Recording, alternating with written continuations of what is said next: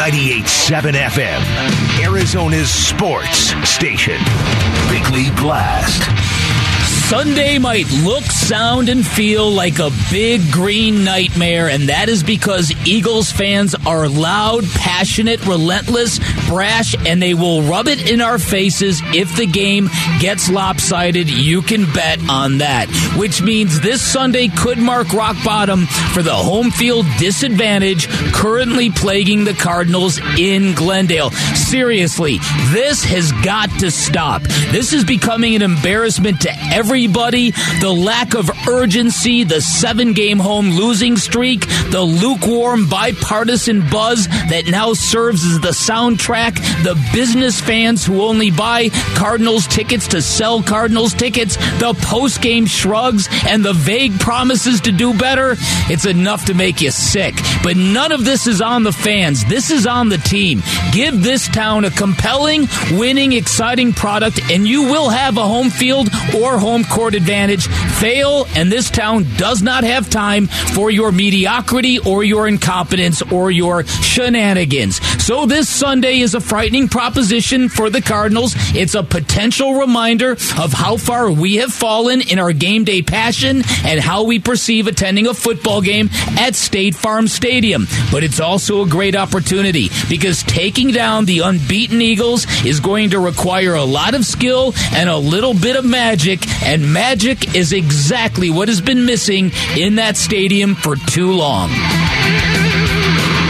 All right, the Bickley Blast brought to you by my great friends at Chapman BMW, who make luxury affordable with 2 great locations and 1 great experience. Find them online at ChapmanBMW.com. No, I don't. I mean, I don't really make much of a thing about it. To me, it's like I said, last year. Obviously, this year we have yet to win at the crib. But I mean, like I said, we got a great opportunity this week. Win at the crib. Got to win at the crib. Got to win at the crib.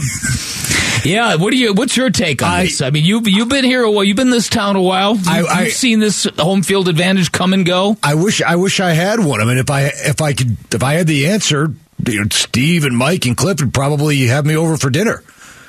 I would hope. Yeah. Have a 6 months extension coming your way. Or 6-year extension, I should say. That's right. It really makes no sense. You could maybe look back at the schedule and say, well, okay, who have they played to try to maybe justify it? And outside of Aaron Rodgers and the Packers and Matthew Stafford and the Rams, there have been winnable games. I mean, Carolina was not a good football team last year. They whipped the Cardinals there. Seattle was not a good football team last year. And not only that, the Cardinals had a chance to win the division in the final week of the season in the crib. In the crib. And they lose to a bad Seahawks team. They lose to the Colts on a Christmas night NFL kind of marquee, everybody watching game where you're supposed to be theoretically big at your best, and it's just they don't play well. No, I mean, don't. The only, and you can't really put your finger on why. I mean, it's a 100-yard field, 50 yards wide. I mean, go out there and play better. The only ridiculous, and maybe it's not ridiculous, but the only ridiculous theory I've heard, Bick, I don't know if you've heard the same one, is that someone once told me that, and again, I'm not agreeing with this, I'm just throwing it out there to the masses, and everybody, we can chuckle about it when you hear it, but the only theory I heard is that because they hold training camp in that building, and every player hates training camp, when they walk into that building, there's nothing special about it. There's nothing special about it, and they have bad training camp vibes. Yes. There's bad juju in the building because they equate being on that field with crappy ass training camp. Nobody. I don't know if I believe it, but I don't discount it. The counter to that is no one really played in training camp for the Cardinals, so I don't know what you're talking about. Okay, so that is a theory. All right, there's also the theory that just the mixed elements in the crowd just sort of unplug any ambiance at all. And so it's just kind of a dull haze that you're playing in. And there might be an odd random roar here. There might be a reaction here or there, but it's just nothing. It's no fuel. And because something has to explain these road home splits of Cliff Kingsbury. The last theory, which I think makes the most sense to me, is something that Matt Stark said last year, that if you look at the game planning and the play calling, they're much more physical and much more buttoned up on the road. They get much too cute and much too air raid-ish at home. Whether that's comfort zone because you're not going up against a rival crowd, or you're in a false sense of security. That's so interesting. Maybe, but that air raidy type approach is not showing up on the scoreboard. 21 points against the Packers, 10 against the Panthers. Right, because it's 16, not good. 16 against the Colts. Right. So you would think conventional wisdom for a head coach and his staff that makes a whole lot of money would figure out that this is not the way to go. Mm-hmm. So I don't know what the answer is. Then you flip it and you might say, well, maybe the road team is coming into this with greater focus because they're on the road. And you see how the road benefits the Cardinals, and maybe the road is benefiting opponents for the very same reason. They stay in the hotel the night before, and then what are they doing in the morning? Do guys sneak home and spend time with the family? Like, is there anything there? Do they still stay at the hotel? Do we know that? Because they don't do training camp there anymore. Yeah, I thought on game nights, even home games, they get those guys in the hotel. That's called the Hollywood Brown clause. Whoops. Hey, I'm late to the game. I gotta get there fast. Traffic was crazy. Did you have something else, Tim? But no, I was going to say, but I'm just wondering, like, if there's anything in their pregame home prep that can be altered. I don't want to play this. I was going to play a soundbite, but we got to break anyway. All right, save it till we get back to the Cardinals. Coming back on the other side, LeBron James, the Phoenix Suns, the Lakers. They played last night. We'll tell you what's important. That's next. Tim Ring filling in for Vinny. I'm Dan Bickley. You're listening to Arizona Sports 98.7 FM. 98.7 FM, Arizona's sports station. Dan Bickley and Vince Marotta. Bickley and Marotta mornings. All right, they played a basketball game in Vegas last night. The Suns and the Lakers. Suns came back and won. That does not matter. It's preseason basketball. Tim and I are in alignment on this. Results do not matter. Anthony Davis was a late scratch, though. Imagine that. Shocking. He's in it. Now, preseason may not matter. Right. But AD is in midseason form. Sure is. He sure is. Street clothes. All right. Two things we do want to get into here. First of all, it's the LeBron James factor. LeBron James, for a stretch of last night's game, looked really good. He had a block at the rim on a Mikal Bridges dunk attempt that was otherworldly, and he's doing that at age 37. And Vinny and I had a conversation about the fact that this coming season, LeBron James is going to take one of the most coveted, if not the most coveted, individual record in basketball. He's going to become the NBA's all-time leading scorer. Not a lot of people dig LeBron James. He's as polarizing as a figure as you're going to find in the NBA for a lot of different reasons.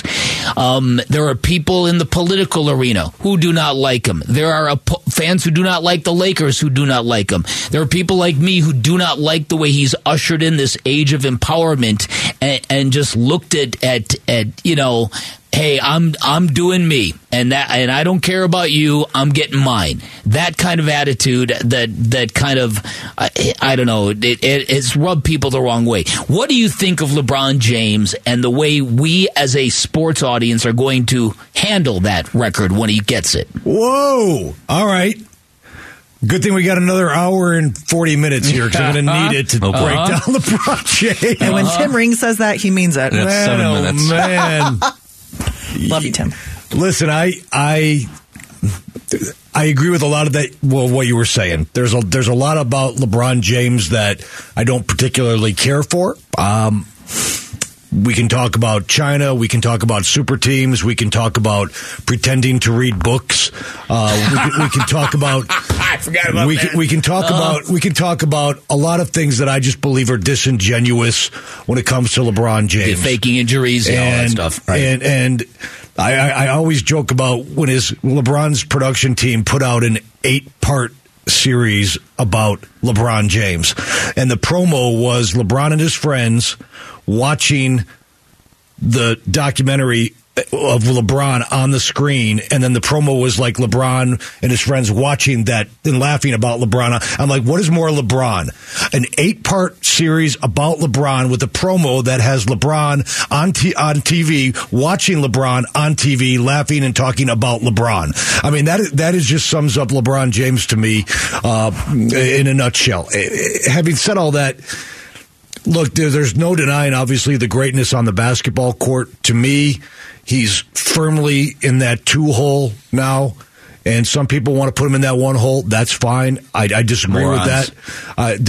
You're wrong. I think that's... You hear that, Jarrett? I think you're wrong. Not the first time you called me a moron. Well, some of this is just generational warfare, and I get it, and I know the younger generation wants to have their guy as the best player of all time, but believe me, if you're old enough to have seen them both play, you probably will slot LeBron number 2, and he's going to be the NBA's all-time leading scorer, and I just think and I was talking about it earlier this morning, Bick, that watching that game last night, preseason or not, but you watch the first half and you got a guy like Devin Booker on the court and Chris Paul, a Hall of Famer. There was no question at the age of 37 in season number 20 who the best basketball player was in that game last night. And it's still LeBron James. Yeah. And I'm starting to wonder if he's still, like this year, still not maybe one of the best players in the NBA. I don't know if he's at the top still. He just can't. But he's recently right. stay healthy for a full season playing at that level. He's right there still. That's the key. I mean, if he is as good as he had he led the league in scoring last year, right? Mm-hmm. But he can't stay healthy. He's the whole key. Him and Anthony Davis's health to the Lakers actually being a challenge in the West and a team the Suns actually have to worry about. Yeah, because LeBron. One of the reasons I think he is better than Jordan is he is at the top a lot longer than Jordan was. Yeah, all right. So there's that with LeBron James. That's going to be interesting. That's going to be a milestone event. And then the last event of his career is going to be him signing with whatever team drafts his son, which is going to be another circus. And can't wait to see that, facetiously. All right, here's the other thing that you can take away from preseason basketball games. Last night, for what it's worth, the bench looked a lot better than they did against the Adelaide 36ers. So it quelled some of that fear, and yet Mikal Bridges had a rougher night offensively, and the DA thing. DA tried a three-point attempt last night, no arc on the shot at all, was not pretty.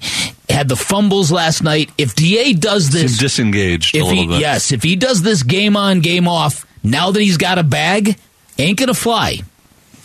Had the case of the fumbles last night, took a lot of fadeaways, shot 3 for 12.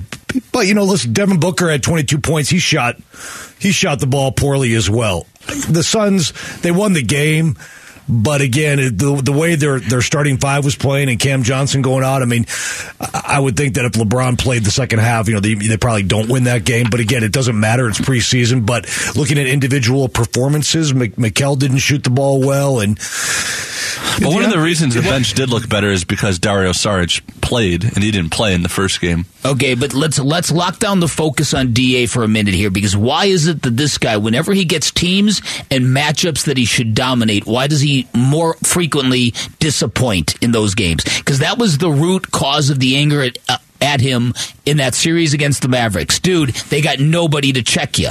You just had a really good series against the Pelicans. You got this team that's waiting to be beat, and you're not doing it. Last night, Anthony Davis isn't on the floor. Who's guarding him?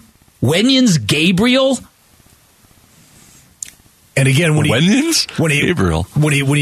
caught the ball cleanly, which he had trouble doing, he just went to the fadeaway. Mm-hmm. And not that he can knock that shot down, he just wasn't knocking it down last night. But you'd like to see him get something going to the basket. Take it to the rim. Yes, I know. Right. I understand. So it's this. If he's going to do this after getting this contract, this is going to get ugly for him. And here's the thing: it's preseason. Right. Of course, it's only preseason.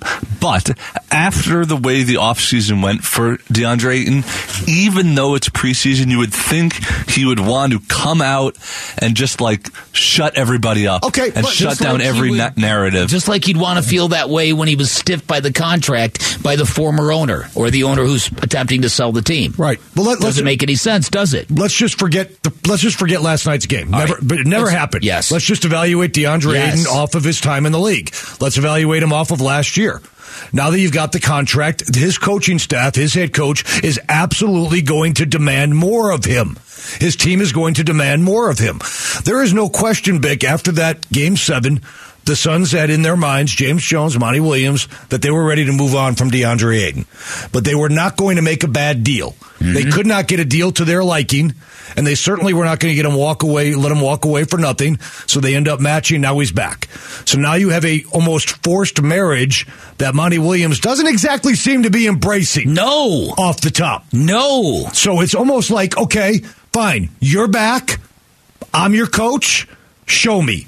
There's going to be no coddling. We're not going to sit down and talk.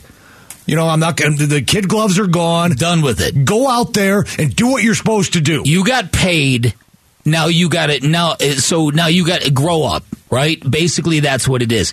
The attitude of Monty Williams towards DeAndre Ayton is quite something. It's so unlike the Monty Williams that has been portrayed for the last couple of years. The humble servant leader, the Montyisms, the molder of men. Right. It's almost, Bick, it's worse, and you've heard this before with anybody. What's worse than anger? Indifference. Yeah. He almost seems indifferent to DeAndre Ayton right now. Yeah. I don't know. Yeah, I'm the coach. He's the player. Yeah. I coach him. I coach a lot of guys. Talk to him. I don't know what I need to talk to him about. And just that's the beginning of the end of any relationship. Yeah. Indifference. Yes. And next thing we know, they're each hiring their own divorce lawyers and splitting up their global, incomes. Yeah. And then the other thing. And now Giselle's not even wearing her wedding ring. Just read about that. Is that right? I just want Tom Brady, all kidding aside, to please start eating again. Man, he does not look. I know. I did hear it. Somebody said move his mouth, Tim. He'd like to, but he can't. The benefit of all this is that it does open up another finger for another championship ring for Tom Brady. But, wow. Just one last thing that came from the game was Cam Payne and Cam Johnson both left with injuries. Yeah. No update. The Suns are off today, so we won't hear anything on that till tomorrow. Okay, well, thank you, Jarrett. I appreciate that. All right, coming back on the other side, we're going to turn our attention back to the Arizona Cardinals. Shotgun or under center, a lot of talk about what the Cardinals need to do offensively to get this season right. Tim Ring filling in for Vinny. I'm Dan Bickley. You're listening to Arizona Sports 98.7 FM. If you watch this offense right now early on in games, there's no symmetry, there's no detail, there's no rhyme or reason. I don't need, oftentimes we have these conversations of, we lack an identity. I don't know if they actually know what their identity can be. Mm-hmm. It's not just, DeAndre Hopkins isn't there because Zach Ertz is playing good and Hollywood Brown is playing good. I think they're lacking such of an understanding of, this is who we are from a scheme. This is our tree, so to speak. And these are the things we want to do, both their principles, but also building off of it.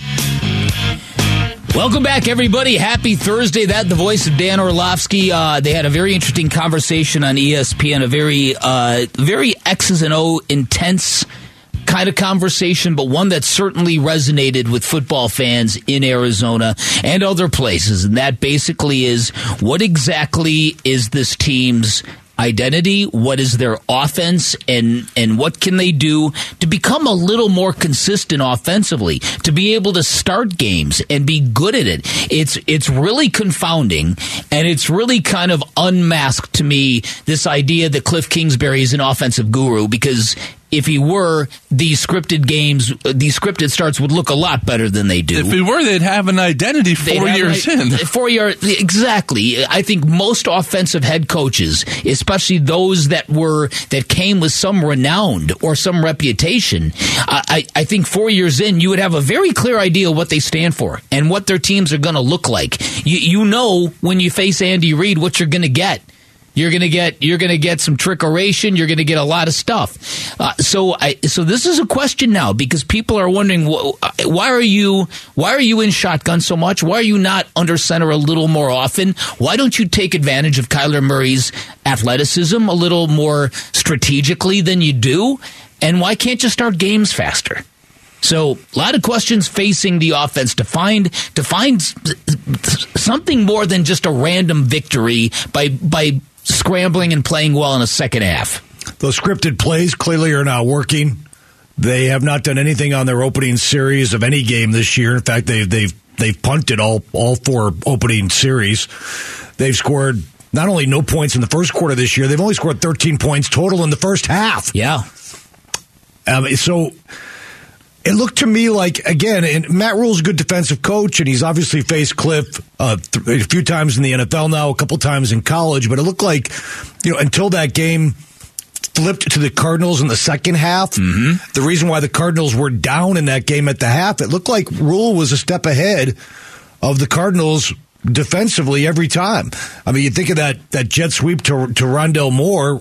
I mean, Brian Burns, my goodness, was in the backfield waiting for that. Yeah. So they knew it was coming. But it looked like they knew it was coming more times than not on every single play, and that's why the Cardinals were held to 3 points in that first half. But that's happening far too often against not only defensive-minded coaches like Matt Rule, but it's happening against everybody. And then you look at the deterioration of production in the second half of seasons under Cliff Kingsbury. That's an issue because it speaks to teams kind of figuring out what they're doing and stopping it. And it's not just shotgun that Orlovsky was talking about yesterday, which is accurate, but even the deep dive that the Washington Post did on the offense last week. They're among the last in the league in using 2 tight ends, among the last in the league in play action, among the last in the league in motion. And so it becomes a very predictable, easy defense to defend. These are not my words. No. These are the words of NFL personnel people and defensive players that are on television now talking about it. And all those things also lead to a lack of big plays. And the biggest frustration for me and a lot of people is that Cliff and Kyler were supposed to be a perfect match. Yeah. This was his coach, his quarterback, the perfect match, and Orlovsky also went on to say that that's not really working out that way. Kyler, while fits Cliff's system, I really don't believe can thrive in Cliff's system. And I often say that in the league. This is the NFL. You should not fit anywhere. You should be in a place where you can thrive. I honestly believe Kyler would thrive way more in a Kyle Shanahan type of system because the premise of that is creating those throwing lanes that you're talking about, Key, with the aspect of under center, play action pass, moving him. Yes. Right now, this feels like we're just going to go attack green grass, and if we see it the same way, great, and if we don't, quarterback go make a play. And at times it works because he's so talented, but that is not something that is reliable nor repeatable. And that's why you have success when the game turns into a sandlot game, as of late for Kyler Murray. Yep. Or in the case of the Panther game, the Cardinals got 2 very, very short fields, and the Cardinals took advantage of that. Yeah. Yeah, and this is why when I said that stat earlier today, that the stat going around that the Cardinals have the best offense in the NFL in the second half and the worst in the first half. Yeah, statistically that might be true, but this is I don't think it's really that clear cut. I think there's been a lot of desperation. Now against Carolina in the second half, it did appear that they found a rhythm, and I think they found a rhythm because they never abandoned the running game, and the running game was effective in attacking the line of scrimmage, which I think softened up the defense a little bit. And so can you duplicate that? Well, I don't know if you can duplicate that against a good team. The thing is a lot of people now have said that when the Cardinals are in shotgun, they're very limited in what they put on tape. So they're very easy to kind of shut down, especially when the game is not close. If the Cardinals get down a couple of scores, they're often at their worst trying to make up a deficit, which again doesn't seem to make sense with a quarterback capable of huge plays and a guy like Cliff Kingsbury at the helm here. They've got to find a better approach. And they talked about how they were going to try to change things up and how they start games. I don't know what that's going to look like, but it's weird that you're still scrambling for a methodology in week 5 of year 4? Well, a part of that Darren Orlovsky conversation included Ryan Clark and Marcus Spears, a couple former defensive players. And what they were saying is that when you're in the shotgun all the time, obviously it eliminates the ability to play action. And they were talking as former NFL defensive players, how they love it when a quarterback or a team is always in shotgun. Because you can see everything in front of you. You know exactly what they're doing. Even when the quarterback hands the football off, it's very clear what he's doing with the football. There's no clandestine motion back there where you're kind of trying to figure out what's happening as a defensive player. And Clark was saying, even as a secondary guy, knowing what's coming makes it very, very easy to defend. So again, these are the words of guys that played the game, not a couple guys on the radio acting like experts. I mean, I'm just listening to what these guys are saying and relaying it to our audience this morning. Well, so it's very concerning. And Bick and Kyler's, I'm not calling them check downs, but his yards per play is not good this year. Historically, it's actually been very good. And his passer rating before last week on yards, on balls traveling 11 yards or more downfield, was staggering bad. It's 39.96. It's so they're just, the offense right now is just kind of stuck in this odd gear where it's just not effective in a conventional, traditional manner. Consistent manner, that it just can't be let Kyler do his thing and he'll bail us out. There has to be something more sustainable to be a little more fair to the Cardinals in this. Let's see how it looks when Hopkins comes back. Mm-hmm. I would like to think suddenly Cliff is going to look like a better play caller. Kyler's going to look like a better quarterback. The offense is going to look like it knows what it's doing. That's the hope. A lot more when Hopkins comes back. That is the hope. Because that's the whole deal when you got better players. All right, coming up on the other side, we'll have our final season visit with Derrick Hall, CEO and president of the Diamondbacks. He is Tim Ring. I'm Dan Bickley. You're listening to Arizona Sports 98.7 FM. 98.7 FM, Arizona's sports station. Madam Speaker, I have the high privilege and distinct honor of presenting to you the President. He's the president and CEO of your Arizona Diamondbacks. Hail to the chief. Derrick Hall. The President. Yes, Derrick Hall joins us 8:45 on Thursdays in season. Today is his last visit as we put a bow on this baseball season, try to make sense of what happened and what's coming. Hey, Derrick, what's going on?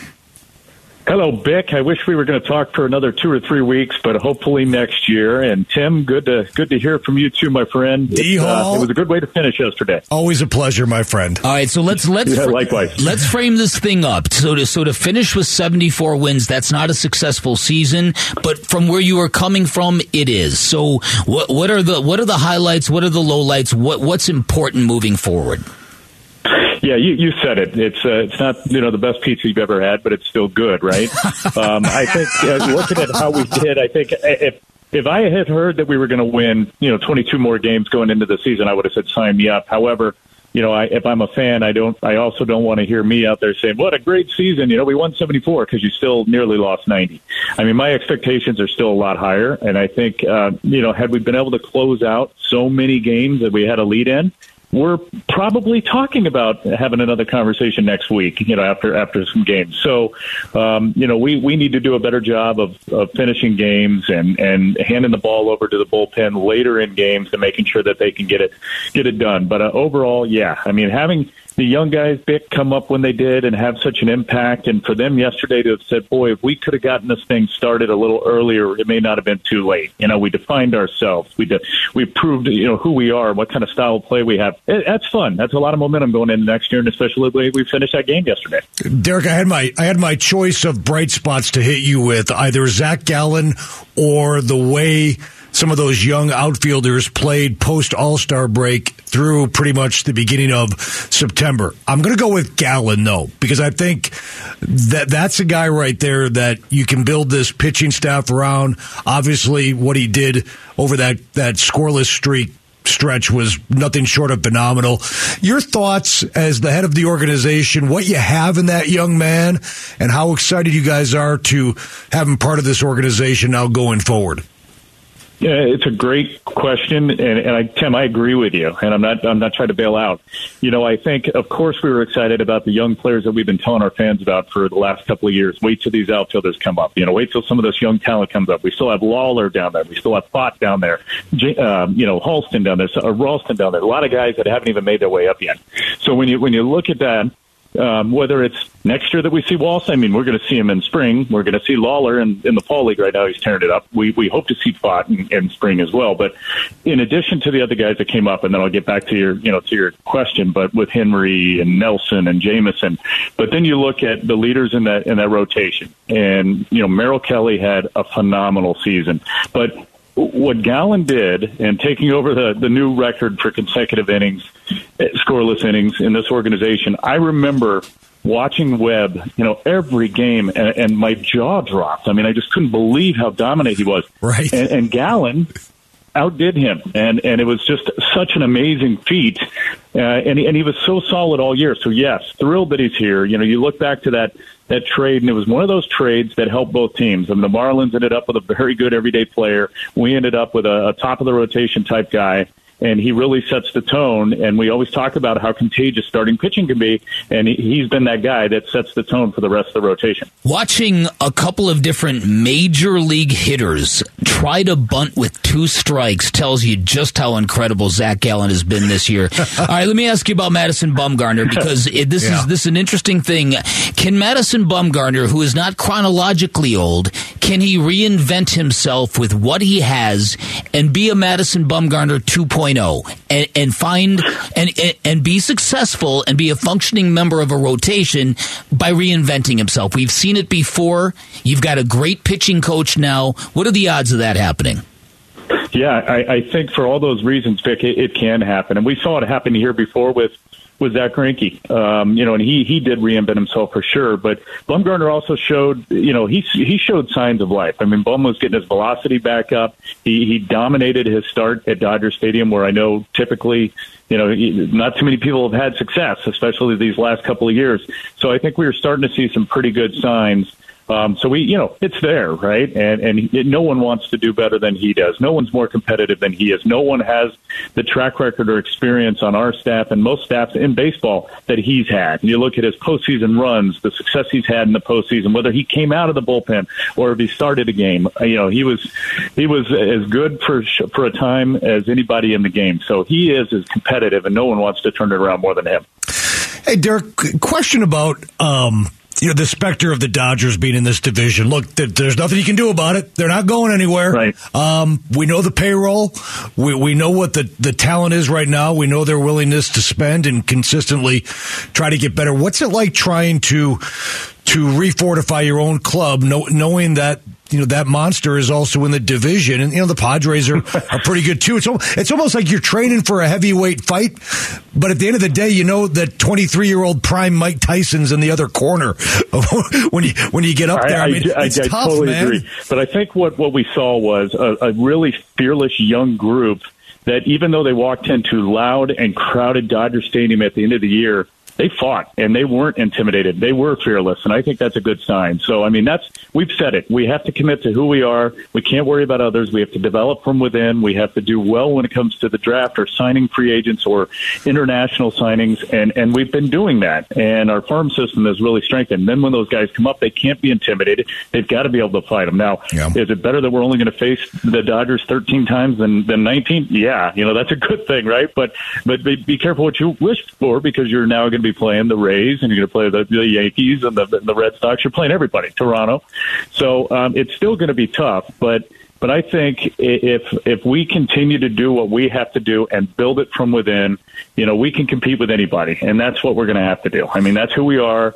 It's also a point of pride for our fans when they're watching guys come up. We know that if you do it the right way and these guys come up and they contribute and they get you back into the postseason, there's so much excitement behind that because they're actually your guys. And there's more interest right now from our fans in how our guys are doing in the minor leagues and how they're going to do in the fall league. Like Lawler, as I said, is already tearing it up, which is so much fun. They're loving Jordan Lawler. that's exciting for fans. They can't wait for him to come up too. Now, I was going to ask you about Jordan Lawler because, like you said, it's not taking him long to put up some numbers. He's got a couple homers. He had 9 total bases in his first 10 plate appearances. How fast can you fast track a kid like that who's only 19, but obviously your future at shortstop? Yeah. So I think he's showing that he's ready and determined. I think we've been more hesitant in the past to not bring guys up. You saw how quickly we brought guys up this year. I mean, Corbin Carroll, do we really do it? And yeah, he was comfortable and he was productive. Gonzo heard from his kid who's in the fall league as well, and Jacob said, Dad, you guys have this Jordan Lawler playing, and he doesn't belong in the fall league. And Gonzo tells me, I said, why? He said, no, he thinks he belongs in the big leagues, right? So, I mean, when you hear that, and he had just faced him, you think, wow, that's cool. So to have that kind of talent, and that's what we had heard about Corbin and what we saw in Corbin for the last, few years as well. I mean, some guys they stand out. They know they belong at the big league level. So he's not far, Bick. He's not far at all. All right, Derrick, thank you so much for your time, man. We look forward to catching up with you down the road as you try to get this team playoff ready for next year. You got it. I appreciate everything, Dan and Tim. Good to talk to you as always, and I'll find Vince somewhere and tell him thanks too. Enjoy the off season. I got a couple ideas where you might be able to find him, Derrick. I think you're right. And Tim, I will. But remember, there's no off season. It's just our season without games. Here we go. We're getting ready. Oh, come on. Exactly. You're on the yacht traveling the globe. I don't want to hear about it. Thank you, Dave. It's a super yacht. But yes. There you go. All right. He's Derrick Hall, CEO, president of the Diamondbacks. Always good stuff. All right, 9 o'clock hour coming up. You know what that means. Some time for social studies. Hey, right around the corner. Dan Bickley, Tim Ring, and the crew. You're listening to Arizona Sports 98.7 FM.